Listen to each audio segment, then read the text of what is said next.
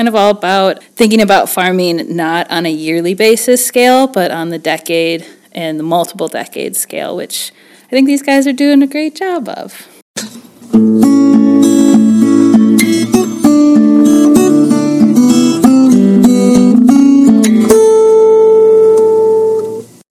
Welcome to the 311th installment of Ear to the Ground, the Land Stewardship Project's podcast on family farming, regenerative agriculture, community food systems, and local democracy. I'm Brian DeVore, editor of the Land Stewardship Letter. Hannah Breckbill and Emily Fagan are self-described moochers. Okay, that statement needs a little explanation. The cousins operate Humble Hands Harvest, a 22-acre farm near Decorah in northeastern Iowa. Their main source of income is the 2 acres of organic vegetables they raise for a CSA enterprise, as well as sell through a farmer's market, a local food co-op, and to restaurants. They also sell lamb meat direct to eaters. This land is in the middle of the Driftless region, less than a mile from the upper Iowa River. And not surprisingly, it's extremely hilly. In fact, the 2 acres devoted to vegetables are about the only flat land on the parcel. So, almost as soon as they moved onto this former corn ground in 2017, Hannah and Emily began looking for ways to establish other enterprises on it. It turns out these steep acres are particularly suited to trees, and the farmers were intrigued by the concept of agroforestry, which, at its most basic, involves integrating trees into an agricultural system in a mutually beneficial manner. So in 2018, they began planting chestnuts and hazelnuts on a few acres. They've also established a fruit orchard. They've planted the trees in rows, allowing space in between for grazing their sheep herd. Eventually, the trees will not only be producing nuts and fruit that can be marketed, but will provide shade for the livestock, something that's particularly important, as climate change brings with it unusually hot, dry summers. Hannah and Emily are excited about the potential diverse revenue streams agroforestry can add to their farm. But they also know putting in such a system is playing the long game. It will take years before they have viable product to sell, and even more years before the trees are big enough to provide shade for their sheep, and thus paying for themselves as natural sources of livestock cooling. So, in the meantime, they are, as they say, mooching income off their thriving vegetable enterprise to help pay for the establishment of the agroforestry enterprises and to provide a consistent income in general. In talking to them about integrating agroforestry into the operation, I was struck at how they're bringing in an enterprise that is all about delayed gratification. That can be tough for a farmer who raises an annual cash crop like vegetables, which produces results within months of those seeds being planted. But these farmers are accustomed to working in ways that don't fit the conventional wisdom of how Midwestern agriculture should be done. For example, the land Humble Hands Harvest sits on was actually purchased with the help of folks in the community who were concerned the parcel was going to be turned into a CAFO. And the operation is now set up as a worker-owned cooperative, offering a possible alternative model for land ownership in the Midwest. Perhaps it's not surprising Humble Hands is based on a big-picture, long-term view of farming and resiliency. After all, Hannah is a graduate of LSP's Farm Beginnings course, where she received training in how to plan holistically for the long-term sustainability of a farming operation. Humble Hands' establishment of an agroforestry system was featured during a recent field day the farm hosted. The event was co-sponsored by the Savannah Institute, which works to help farmers in the Midwest adopt agroforestry systems.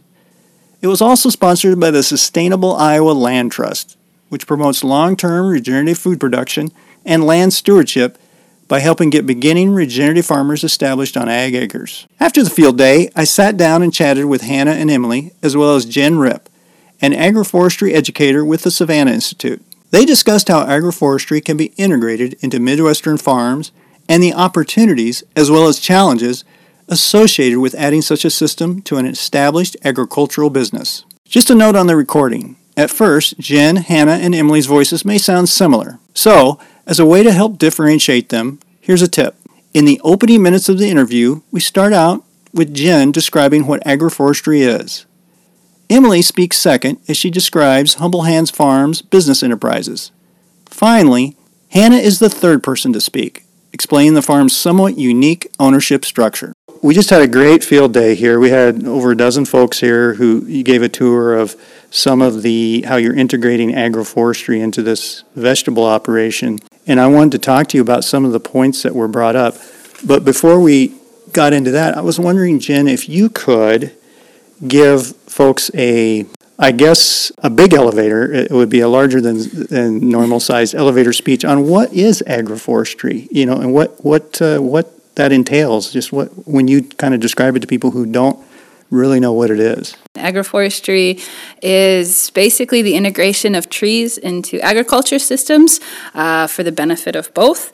It mixes kind of conservation with things that are strictly agriculture. So you have things like wildlife habitat and diversity. And also a perennial roots in the ground is kind of the main focus of that. So the more roots in the ground perennially, so established roots, you're going to have less runoff, less erosion, cleaner waters, cleaner airs. It's trees and agriculture combined. So agroforestry is a silvopasture, which is the integration of livestock with trees. Alley cropping, which is the integration of annual crops or hay crops in between rows of trees. Riparian buffers, which are going to be trees planted along waterways to filter the water and prevent erosion. Windbreaks. I think everyone's familiar with what a windbreak is and does.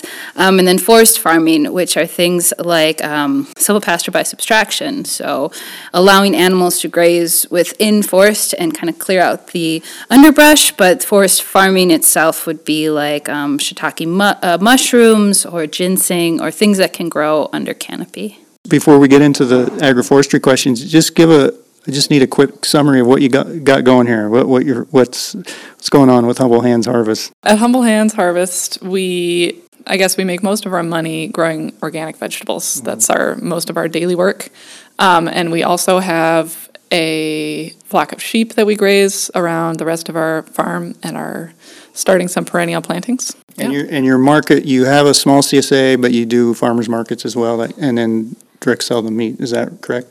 Yes, we sell our meat and vegetables at the farmers market, and we have a small CSA. Well, not that small. Sometimes it's almost as much income as our market sales. Mm-hmm. And we also sell a little bit to the co-op here and restaurants and other things. And could you just give a brief, the ownership situation here is maybe a little different than what people, could you give a brief, Anna, you're the expert on that. Yeah, so we are a worker-owned co-op farm, which a lot of people, when they think about a farm, they think about a family farm. We're a little bit different than that because we are owned by the people who work on the farm. So ultimately, Emily and I are the two employees, the two worker owners of the farm, and then we also have two employees. But in theory, someone would work for us for a couple of years and then be able to onboard into actual ownership of our farm, which, we're really excited to be creating this method, I guess, way to access farm ownership and equity.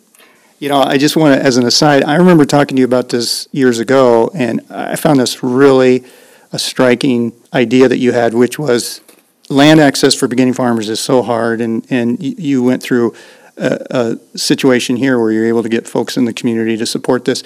And then once you got the farm, you realize you don't want to go through the same situation a lot of farmers go to, is, okay, who am I going to transition this off to in the future? So I thought that was a really neat, just to have that idea before you've even maybe planted your first crop. Yeah, absolutely. I mean, I think one benefit, or hopefully it happens with this farm, is that we're able to kind of have this continuous farm, and I can retire, Emily can retire, but this farm can keep going, and then new people coming in can have all of this stuff, all of these markets, all of these trees that are in the ground ready to go and be cared for and give them the income that they need. So, agroforestry, I mean, looking at your vegetable plots here, it's obvious you're really good at what you do, and you've gotten some local markets, but why agroforestry? Why trees? That seems almost completely opposite of annual vegetables.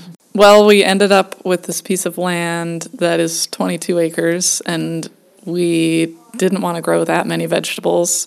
And also this land is mostly not flat. We chose the flat 2 acres, and that was about it. And then we made another tiny place flat so we could have a high tunnel. But this particular property is conducive to trees more so than vegetables, I would say. And this is the one that was available. It's not like we had the choice of going around and picking exactly what we wanted. This one came up in a serendipitous way, and it seemed like it's calling for trees.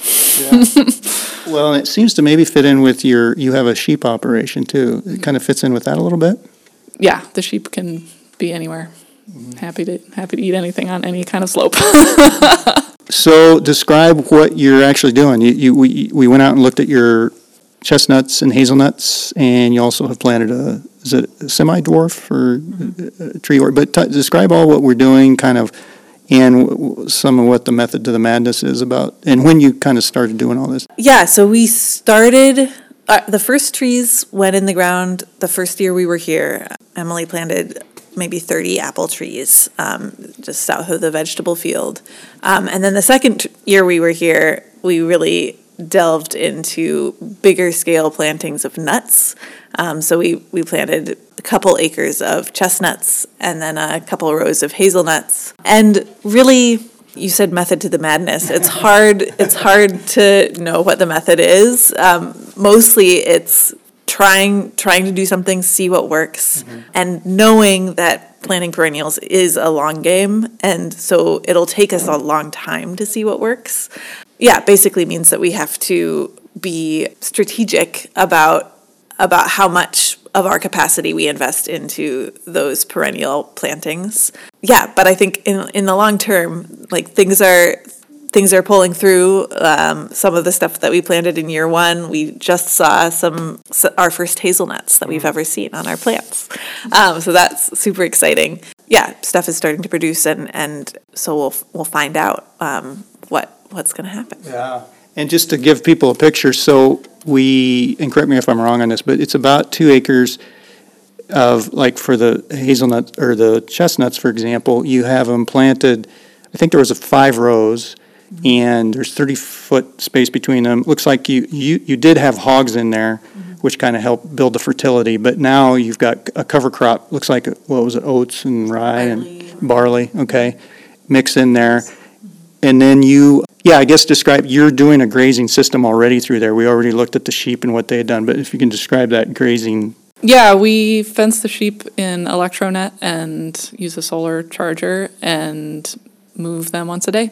We just use 2 lengths of the electronet, and it takes about half an hour or 45 minutes maybe to set up the next one for the next day, and we just move them around. Yeah, and in the thick of the season, once a day is enough, but in the spring and fall, when the grass is a little thinner, we would move them twice a day. And you kind of you have them in tubes, but to keep the sheep from rubbing, it sounds like you put a temporary cage around them?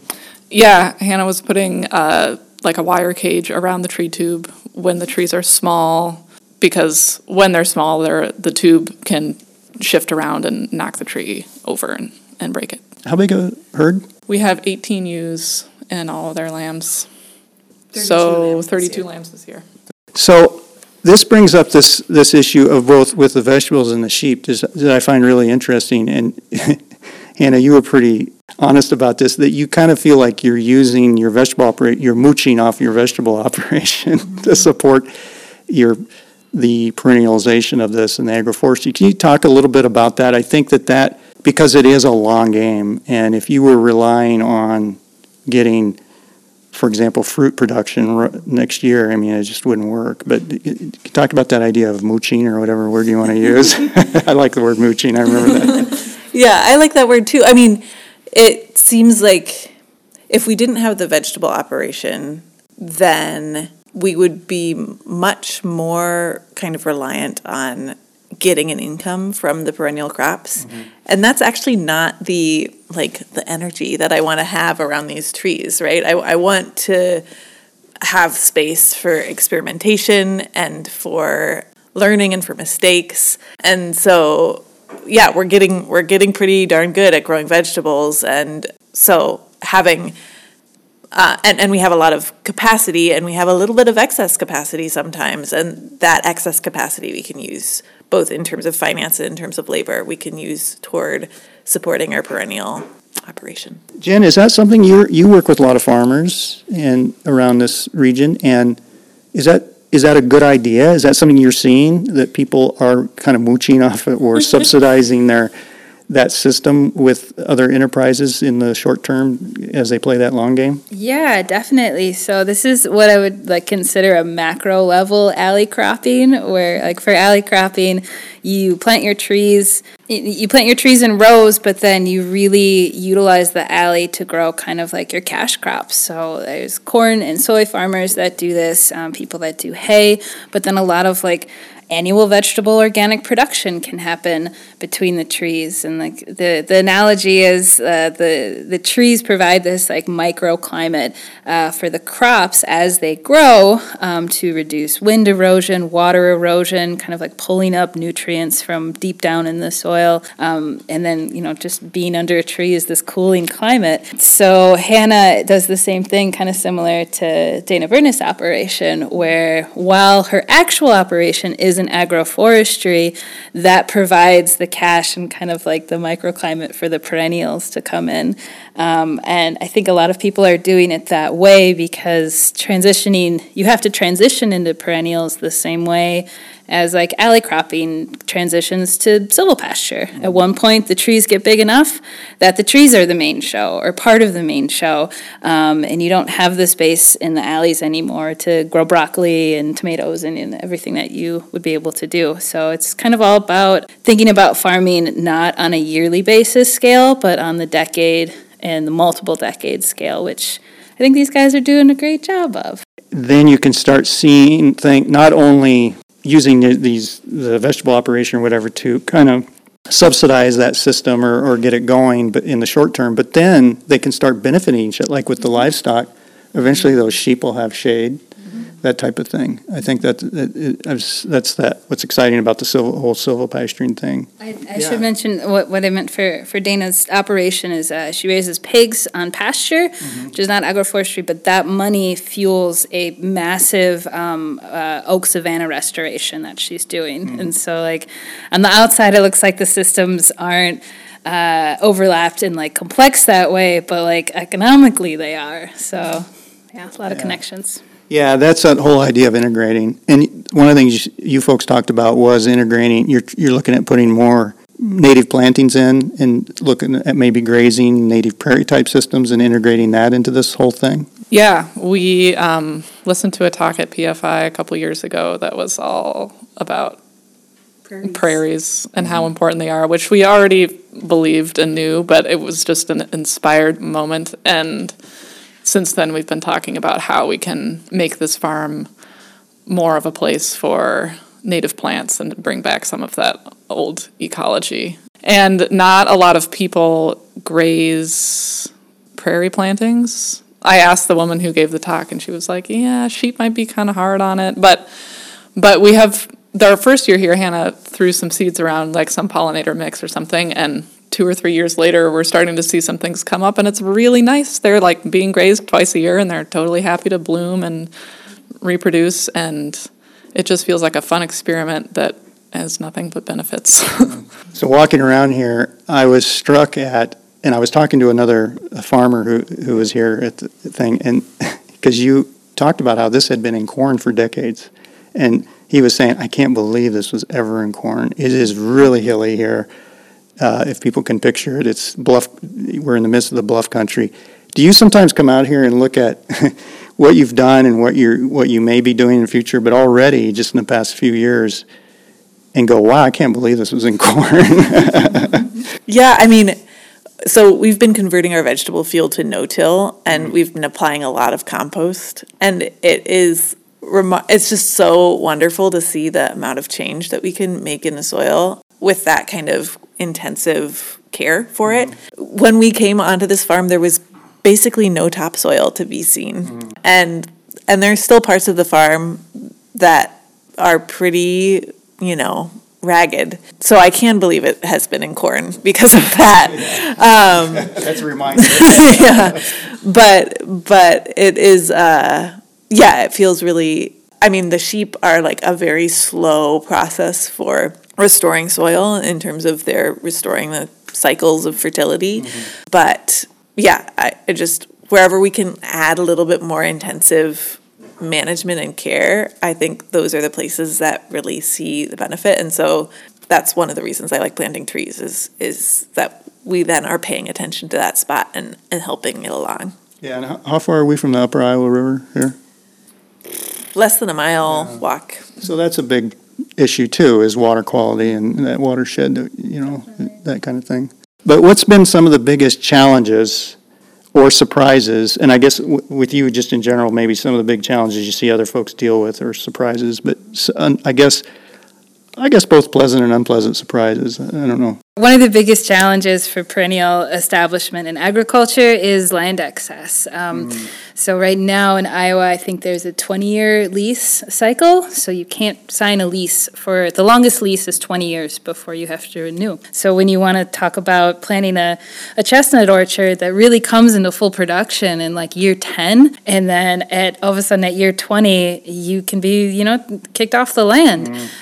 So kind of the root of a lot of these problems, not to make a root pun, but I did. The root of a lot of these problems in trying to think about farming and agriculture on a multi-year scale is permanent land access. And so that's why I like working with Hannah on doing alternative models to purchasing land has been really important in kind of laying the foundation for a lot of this work. It's not surprising. That wasn't a surprise to me as like a former vegetable farmer turned tree farmer. Land access is hard, but yeah, it gets a lot harder when you have to start thinking about 30 years of one crop. So yeah, I'm trying to think of like surprisingly good things from it too. But I've just like, maybe it's not a surprise, but I've just been learning about all of the different perennial tree crops and bushes available to us around here that flourish in our climate. And this also isn't a surprise, but just like the benefits of the resiliency of trees and bushes and woody perennials. And I hate to say that, like, every season is a test in like how well these plants are going to survive climate change, but like it is a big filter right now in changing agriculture to be able to exist throughout climate change. Yeah, I mean, I would echo that. Like long-term land access is a huge challenge, and I feel really lucky that we were able to kind of bypass that challenge in a lot of ways. Yeah, and I just think about how many more trees could be on the landscape if we had a different system of land ownership and who gets to own land and what's supported by policy. Yeah, that's the main challenge that I think of. But also like patience is a challenge. Like you have to be willing to wait around for a few years. Yeah, and so it's a combination of patience and also like willingness to stay in place. Yeah. And yeah, in terms of surprises, I mean, the thing that comes to mind, not necessarily surprising, but a pleasant thing that I have no control over other than making the place is that there are different kinds of birds that live on this farm now that didn't live here when it was in conventional corn.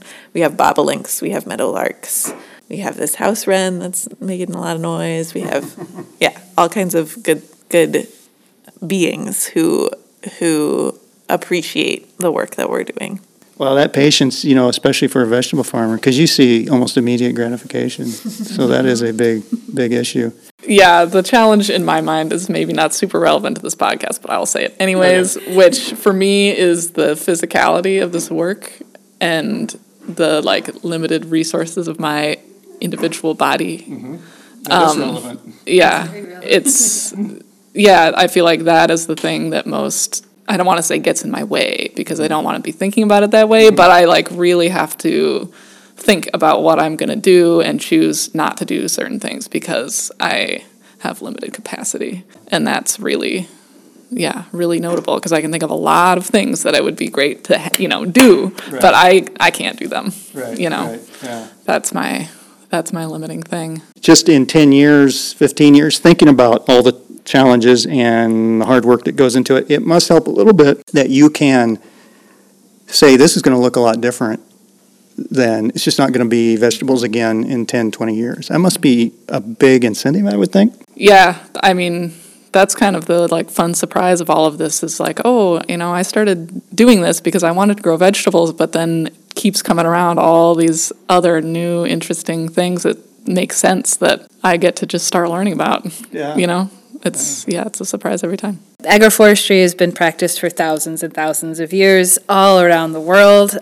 We just, as a country, haven't been practicing it for about the last 70. So a lot of this is a returning to a way that was more sustainable for the planet. And I'm so happy it's going to look different here in 10 years. And there's going to be more shade and it's going to be cooler.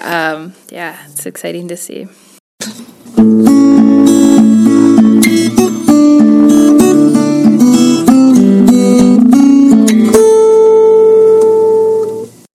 For more information on Humble Hands Harvest and Agroforestry, see the podcast page for Ear to the Ground episode 311 at landstewardshipproject.org. On that page, you'll also find a link to an article and a podcast about the unique way Hannah Breckbill and Emily Fagan launched their farm. If you have comments or suggestions about this podcast, contact Brian DeVore at bdevore@landstewardshipproject.org, or you can call 612-816-9342.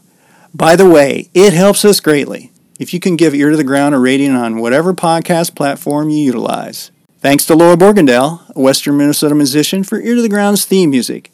And a special thank you to all of Land Stewardship Project's members who make initiatives such as this podcast possible. If you're not a member, visit landstewardshipproject.org to learn how you can support LSP. Thanks for listening.